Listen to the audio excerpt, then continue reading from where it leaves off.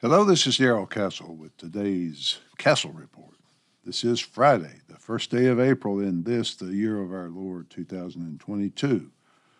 I will be talking about Hunter Biden's missing laptop, its contents, which now the FBI says it has no idea where it is. And I'll be asking the question, why is it important? Why does Hunter's laptop matter? Is it a major global issue? And if so, why?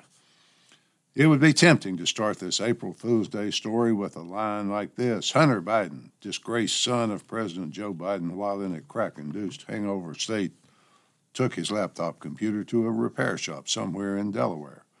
Then forgot or decided not to pick it up. The owner of the shop, after attempts to contact Hunter, looked at what was on the laptop, and one look was enough for him. He took the computer to the FBI, which organization now says it has no idea where the computer is. The jokes just write themselves, folks. But the problem with that storyline is the word disgraced son of the president.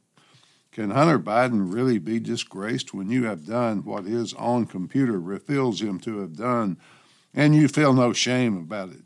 No shame at all, with all of it being made public for the whole world to see, friends and enemies alike.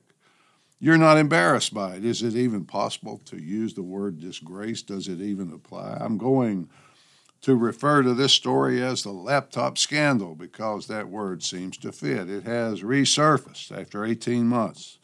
The scandal of this story, the scandal is that there was no scandal.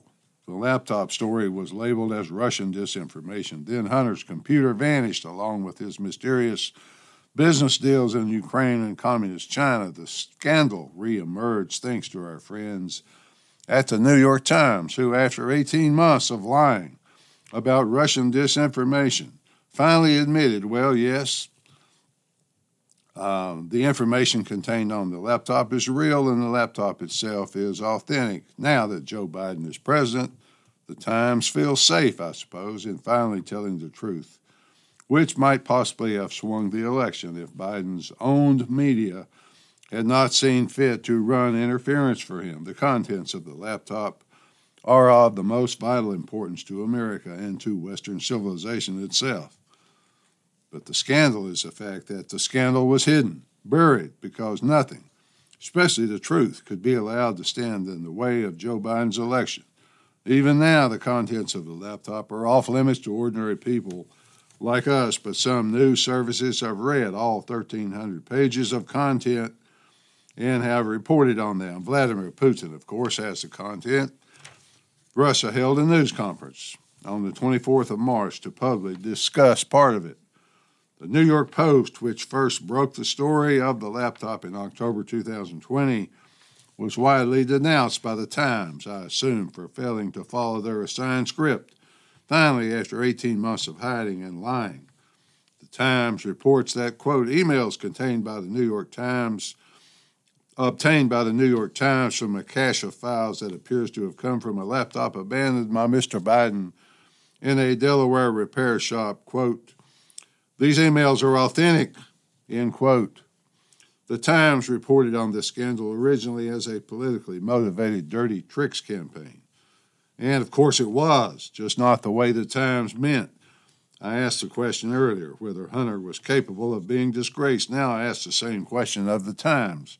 I wonder if that organization is capable of shame at their public disgrace. No, the nation's paper of record, the world's once greatest newspaper with all the news that's fit to print right on its masthead, continues its Democrat Party propaganda to this day. Recall the day when this scandal broke in honest papers like the New York Post. Donald Trump and Joe Biden were fighting it out in an election too close to call. The New York Times and its associated media vassals were not about to let a laptop decide the election, so they quashed the story, continued to lie about it for 18 months. Various social media sites like Twitter even canceled people's accounts, erased all mention of the scandal. They were so Machiavellian, so into any means necessary, including lying and cheating their way to an election, because Orange Man Bad would simply not comply with their new liberal world order, just as Vladimir Putin will not comply today. Speaking of Mr. Putin, In his news conference, he released information that proves, with the authenticating assistance of the New York Times, that the emails linking Hunter to the bioweapons labs in Ukraine are genuine. To my knowledge, the Daily Mail was the one and only news service to report on the press conference and to show us what the emails reveal about Hunter's role. Hunter, son of the President of the United States, helped secure millions of dollars for a Department of Defense contractor named Metabiota. The company specializes in research involving pandemic-causing diseases that could be used as bioweapons. The Daily Mail was able to obtain the emails and report on them, for which we should all be grateful. The U.S. government, of course, labels the claim a brazen propaganda ploy to justify Putin's invasion and to sow discord in the U.S. Well, perhaps they do partially justify the invasion, but who are you going to believe, Joe Biden or your lying eyes? Hunter also introduced Metabiota to an allegedly corrupt Ukrainian gas firm named Burisma for a science project. That's what he called it, a science project involving high biosecurity level labs in Ukraine. Hunter and his colleagues invested $500,000 in Metabiota through their investment firm, Rosemont Seneca Technology Partners.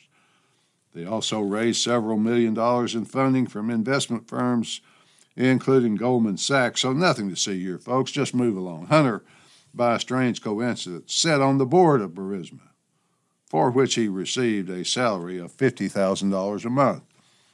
The commander of the Russian Nuclear, Biological, and Chemical Protection Forces claimed there was a, quote, scheme of interaction between U.S. government agencies and Ukrainian biological objects, end quote. He pointed to the financing of such activities by structures close to the current U.S. leadership, in particular the investment fund Rosemont Seneca, which is headed by Hunter Biden. Metabiota is supposedly a medical data company, but its vice president emailed Hunter in 2014 describing, quote, how they could assert Ukraine's cultural and economic independence from Russia and continued integration into Western society, end quote. That's just a little bit unusual, isn't it, for a medical data company? These emails, once again courtesy of Daily Mail, reproduced verbatim on their pages, reveal that Hunter had a prominent role in making sure Metabiota was able to conduct its pathogen research just a few hundred miles from the border with Russia. The project became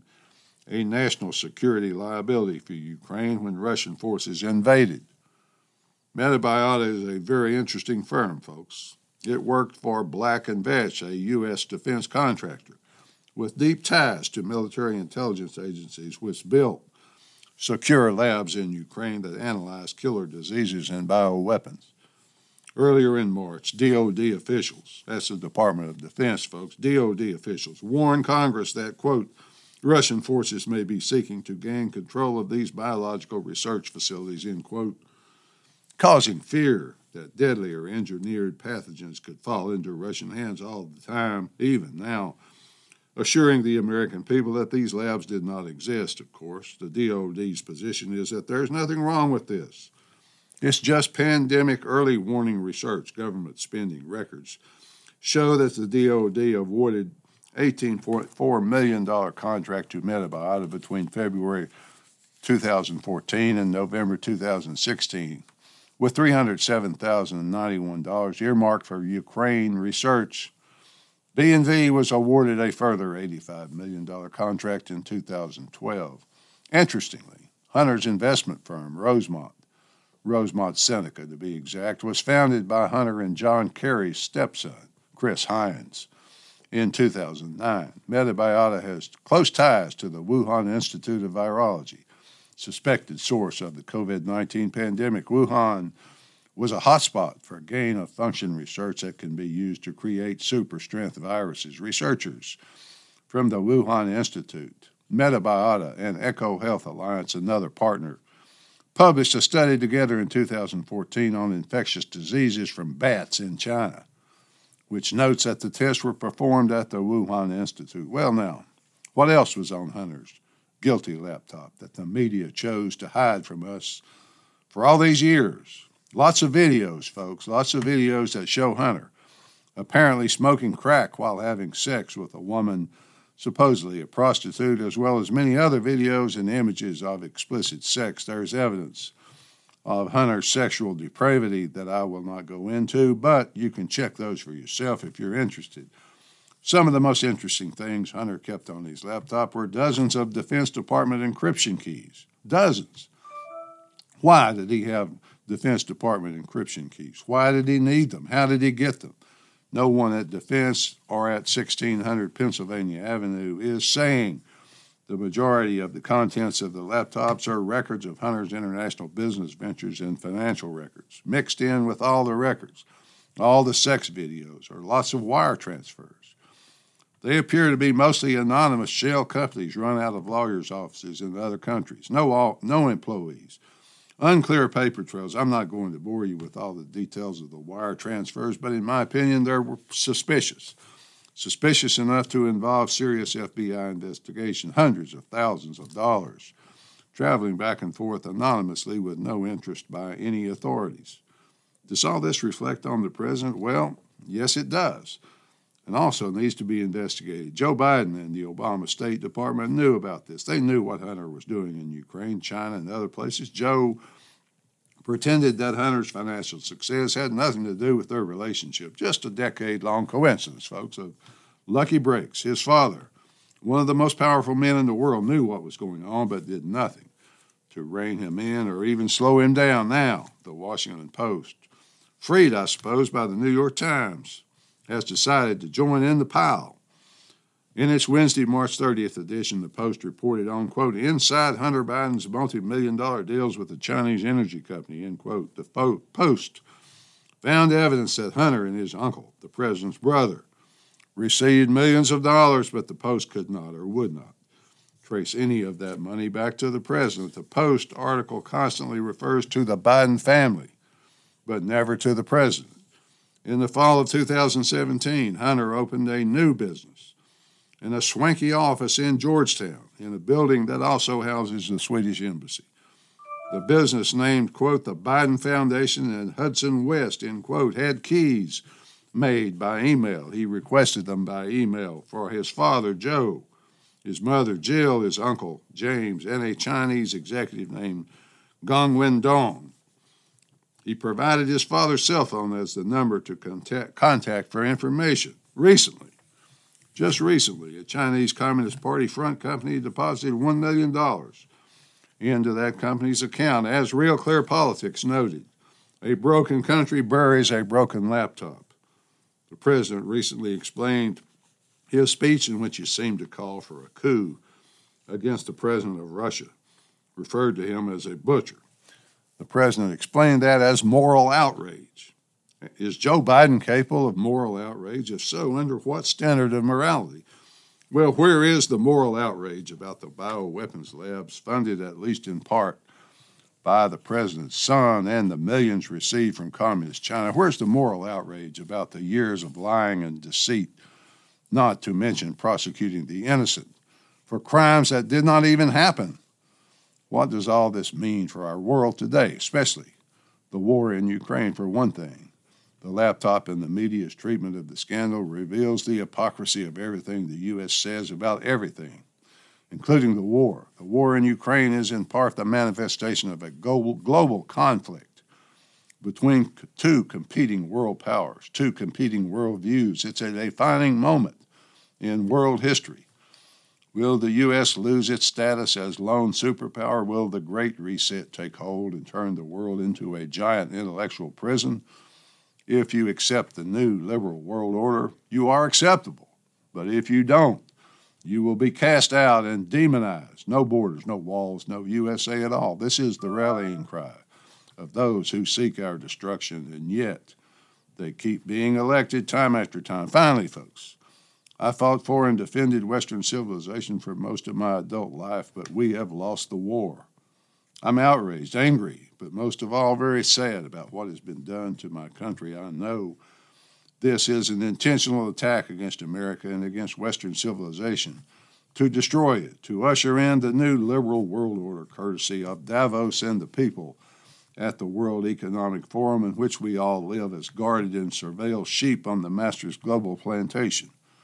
We're doomed to that future, folks, unless we can find the courage to somehow vomit these people out of our lives before it's too late. At least that's the way I see it.